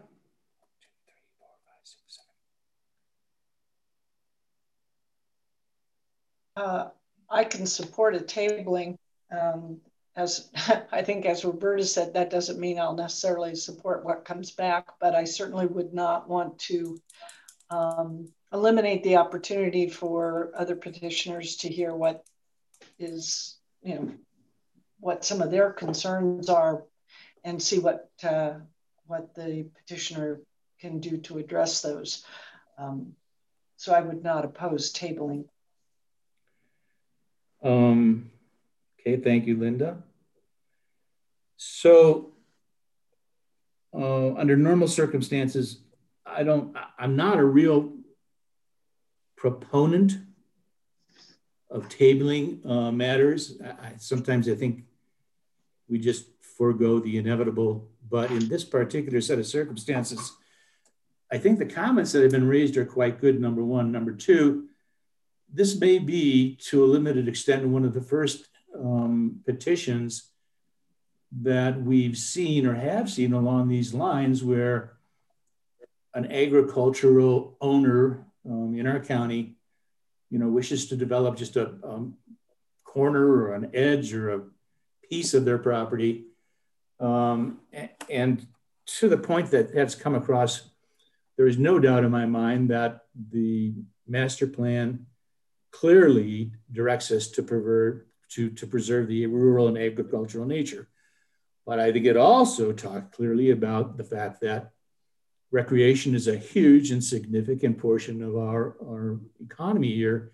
And so to that extent, I think this is deserving maybe some additional consideration. And if the petitioner is willing to provide some additional safeguards and some additional considerations and agree to additional conditions, I, for one, would at least like to see what the petitioner comes up with. Now, having said that, it really kind of falls in the petitioner's lap. If Ms. Warner is interested in further addressing some of the matters that have been presented before her, i.e.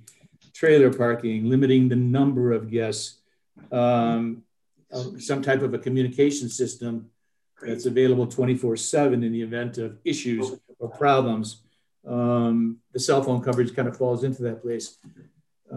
If that's something that you think you can address, then if you're interested in having this petition tabled, we'd like to hear that from you. Yes, we're willing to do whatever we have to do. If you guys want more information, we'll come back with more. And I want to key on the word information. Be careful with that. I don't think we're just looking for information. I think we're actually looking for specific changes to the petition that would put a number of the fence sitters, if you will, and address the concerns that are out there. Yes, we will. Okay, thank you. Mr. Chairman? Yes, sir. Tim? Based on that response from the petitioner in the prior discussion, I would move that we table petition PL 21-121. I'll ask staff to name a date certain, but to allow the petitioner to make modifications as appropriate for further consideration. Is there a second to Mr. Francia's motion? Second. Thank you, Brian. We have a motion and a second to table PL-21-121. Do we need to have the date agreed upon, I think, at this point in time? Or is that subject to, well, we can do that post motion, I guess I want to say. That should be included in the motion. I mean, a decision of if you want it date specific, we should do that now. If it's not, it's tabled indefinitely till we bring it back for you, and we would have to notify and re-advertise. Mr. DeFrancio, do you think I'd recommend a date certain so that we don't incur the cost and procedural issues of re-advertising a new date? Okay, so, and Brian, are you okay with just a slight amendment to the date certain? Yes. Okay, what I'm trying to do is incorporate or just add a little bit of language to Jim's motion, which I think he really meant to do anyway. He just kind of slipped his mind. So we have a motion to table the matter PL-21-121 to a date certain for the purposes of receiving additional conditions from, or additional considerations and conditions from the petitioner. And we have a second from Brian. Any discussion on the motion? That's problematic, I believe. Your date has to be specific. We have to set a specific date. And I'd defer to the staff to recommend a date certain. June 15th, I believe. Pardon me? July 15th, sorry. Chris just adequate? confirmed that. Can I ask the petitioner if that's adequate time, essentially 30 days? Yes. Okay, good. Then I would add to my motion a specific date of July 15th. Brian, are you okay with that? And I would agree to it as a second. Okay. Chris, can you just confirm that date for me? Yeah, it doesn't look like at this point, I'm looking right now. I don't believe we have anything scheduled on the 15th. Is that a planning commission day? Yes. It is, right? Okay. So I thought that was the case. So July 15th at 6 p.m. Yes. Good. We're good then. So we have a motion and a second to table this matter to July 15th, 2021. I'll do a roll call for those that are in, first of all, any discussion on the motion as presented. Okay, hearing none, I'm going to do a roll call in this particular instance. If you support and are in favor of tabling in the motion, please indicate yes. If you're not, please say no. Jim Francia. Yes. Greg Jaeger. Yes. Paul Weiss. Yes. Andy Benjamin. Yes. Linda Miller. Yes. Roberta Marshall. Yes. Brian Kelly. Yes. Ren Martin. Yes. I think that does it. 1, 2, 3. Okay. There are no no's. Chair votes yes. The motion is tabled until July 15th, 2021. Oh, and by the way, for the record, for the public, I don't know that we will republish. I know, matter of fact, I know we will. We will not republish this July 15th date. So, but you're aware of it. And the agenda will be put forth again in the Route County website. Okay, thank you. Next item on the agenda. Excuse me, I wonder if Yes. I can answer the question. Does the same protocol apply now? In other words, there'll be a new plan submitted on the Route County website, and then we can enter whatever concerns we may have?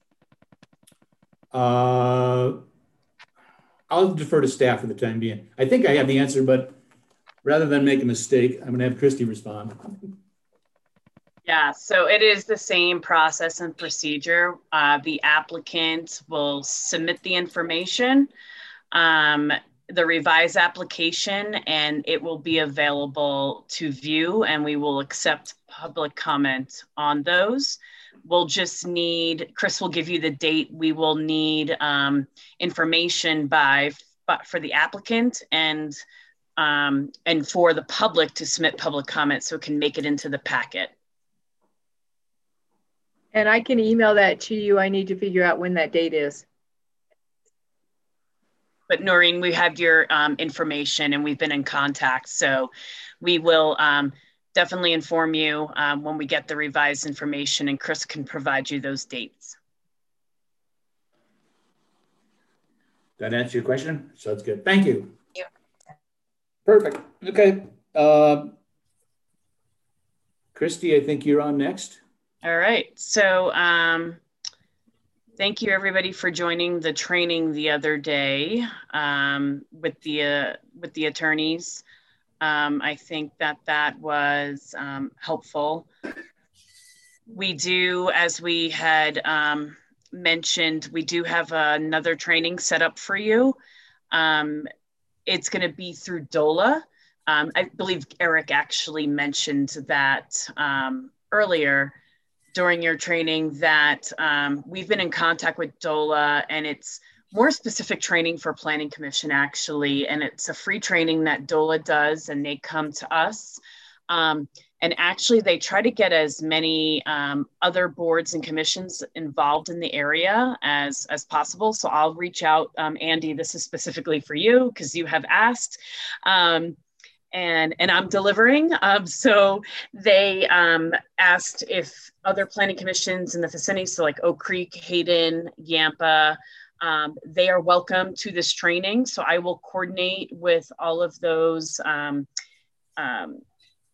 the other townships on when that will be. It will be in person, either August or September. Some of the things on the agenda I can highlight for you is, in addition to probably some overlap of just the legalities, they're going to also focus on long-range planning and implementation, which I think is going to be really useful for everyone, you know, going into the next phase of the master plan update, as well as effective meetings and decision-making. Obviously, there's always the legal and ethical issues, which we can get to in a second. You know, why plan and, you know, just all the basics. And I think it will just be really good since we will not have an opportunity this year to go to the APA conference, the local chapter here in the county. Christy, what about the online training?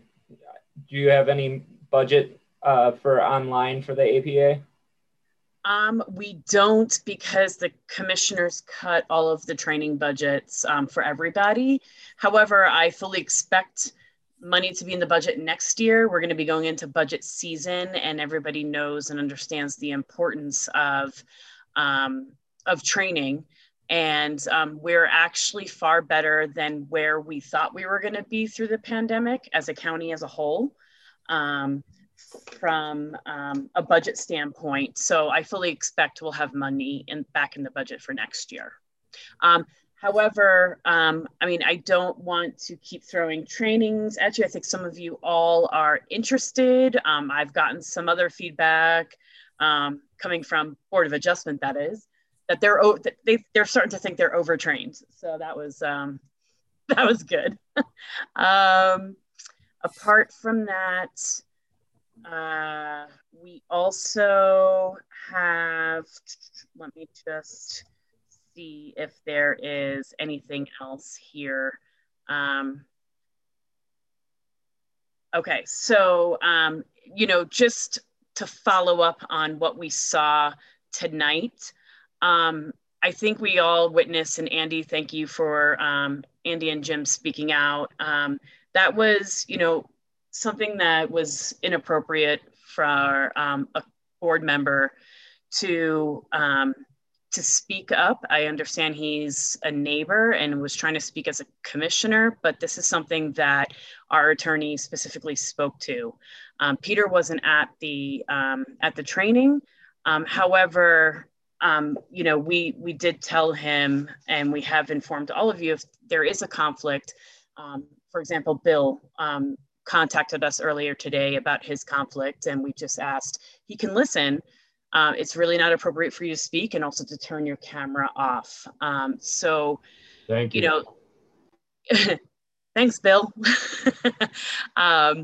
So I just wanted to bring that to your attention because it just happened and it's fresh in our minds. And we probably, you know, I didn't know he was going to go to the level that he did, but we probably should not have let him speak at all, frankly. But moving forward, lessons learned. This is just how we grow and be a better commission as a whole. Well, I think, Christy, you hit it on the head. He should not have been allowed. And I think it works the other way too. He probably knows that he shouldn't have been allowed, and I think you could take advantage of the situation. He took it to another level that he shouldn't have. So that was really the difference too. So I'll be having a conversation with him.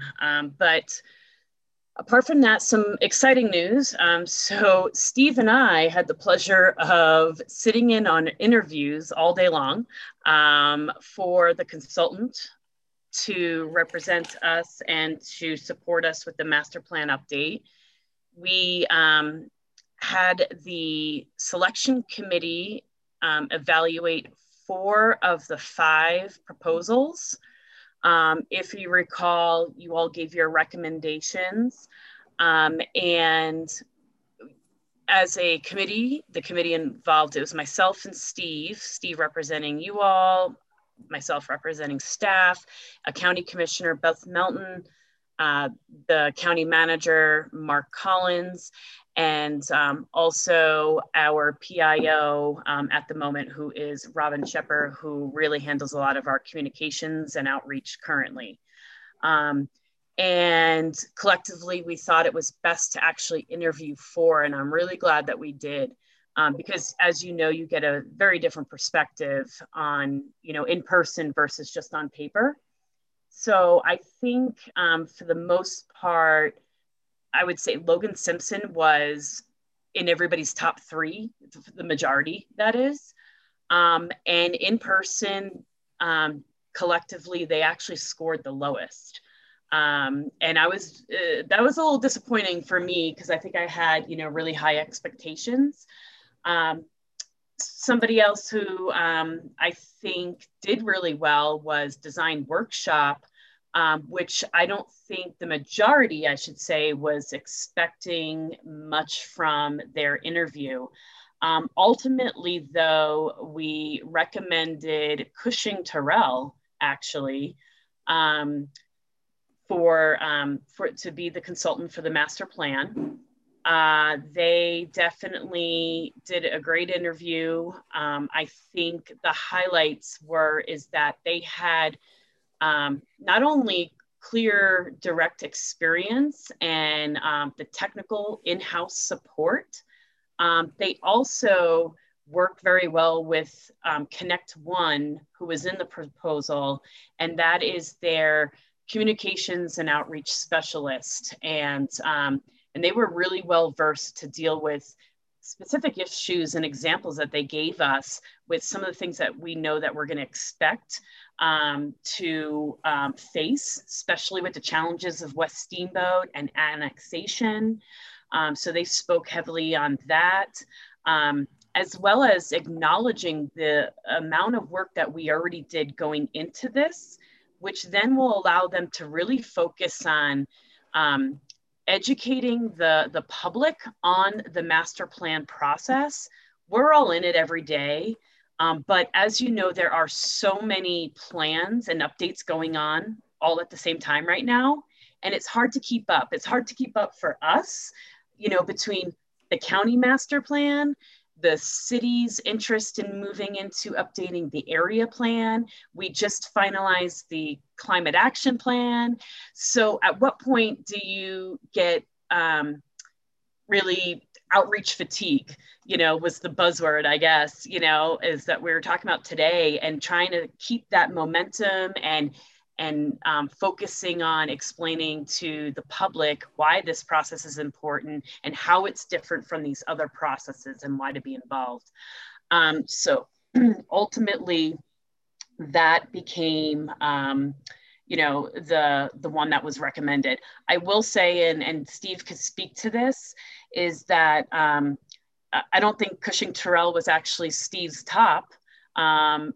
But he did acknowledge, and I think this is a good problem to have, is that we did have 4 really good candidates, and that's a good problem to have, that it was a really hard decision of like who actually was the best. So we came up with a scoring sheet, and we were basing it on community outreach, their communications plan, conflict resolution skills, project leadership, and Routt County staff participation, because some of the consultants, the concern was, you know, if staff is stretched and we're clear we still want to drive the bus along with you all, we don't want to hand this plan over. That was very clear, but we need somebody who can support us because we're in our busy season, and we need somebody that can, you know, I would be the project manager overseeing this all, and be very involved, but I can't really appoint more staff to be doing tasks to see this process through. So, so with that, I don't know if you had anything to add, Steve. No, I think that the value of the in-person interviews to me is just, it's huge, and it's evidenced by my original choice and my first choice didn't finish in the final two. One of them did. Cushing-Terrell was my second choice, kind of on a going-in basis. And another one was my second choice. But it was interesting, you know, once you go through that, the personal side of it, and you listen to the consultants, you sense their energy levels and you sense their expertise and what they really want to do. It's an extremely valuable exercise that you need to go through. And it actually turned my thinking, as Christy mentioned. But yeah, I think we were very fortunate too. Any one of those four really would have done a nice job for us. So it's kind of like, as I said, splitting hairs maybe. Yeah, I think it was just Cushing-Terrell was in most opinions the most well-rounded and had all the tools in the toolbox, and also acknowledged, you know, the work that was done. They did their research and really had strong outreach skills, which I think is really important through the update of the master plan or any plan process to have, you know, this should be the community's plan, right? So yeah, so that was an all-day event, so that was fun. So Steve and I have had a very long day up until this point on Zoom. And then actually, well, Steve was on Zoom, I should say, and then some of their team members were through Zoom, but all of them showed up in person, like the point people that we would be working with, which was nice to see that rapport in person also. So, so with that, the next order of business, there's two things I want to run by you. We did move to in-person meetings this past week with the county commissioners, and we used a new system called the OWL. I'm sure you've heard of it. It's the latest craze in this hybrid model. It's literally this little computer that looks like an owl. It's a speaker that sits in the middle of the room, and it picks up who's talking and turns the camera. So people that are over Zoom, your face appears who's talking, but you can still see the thumbnails of everybody up above the top of the screen. We weren't sure how this was going to work, and especially for the meeting on Tuesday, which was a follow-up to your subdivision application, which the county commissioners approved unanimously. So they did commend all of you for your detailed discussions and work and recommendations that you put into your review of that application. So that is the first step of that subdivision process, which was approved. But from a process standpoint, the hybrid actually worked well. We were really nervous about moving forward on such a controversial application to have the hybrid, but it did work well. All commissioners and staff were in person, but it was mixed. There was about 30 people in the crowd. And then there was probably another 10 over Zoom. So with that, and knowing how the technology works now, if you all were in agreement, we could move to in-person for the 15th, which is our next meeting. Or at that point in time, we were thinking August because we actually didn't have anything scheduled for July at this point. It's all administrative level activities at this point in time. But now we have a meeting scheduled for the 15th. So I would leave that up to you. And I would also recommend, now that we have most of you, but I can send out an email to do recommendations for chair and vice chair at that in-person meeting. Perfect. I will just chime in and let you know that that owl does in fact work. And it works quite well. And frankly, I don't know that I knew that was even there until the topic came up. One of the presenters spent a bit of time because she seemed to be somewhat familiar with the owl, only she had a different name for it. And it finally dawned on me, oh, that's why that little owl is up in the corner of my screen. But yeah, it really worked well. I was impressed. So the point of that is, I mean, my preference is I still want to be in person, but anyone that has conflicts or can't travel or what have you, be comfortable knowing that it's a pretty slick system. Yeah, I think the preference and the majority feel all the members should, to the best of your ability, try to make it in person. I'm sure that there's going to be exceptions for all of us, but I also want to note that we have also indicated that if we know that it's a light agenda, something that's not controversial, and we pretty much have a good feeling for that, we can let you know ahead of time, so you don't have to drive in and we don't have to meet in person. We could probably do something like approving minutes, or if it's just a work session, not a public meeting, we can make the judgment call to do it over Zoom.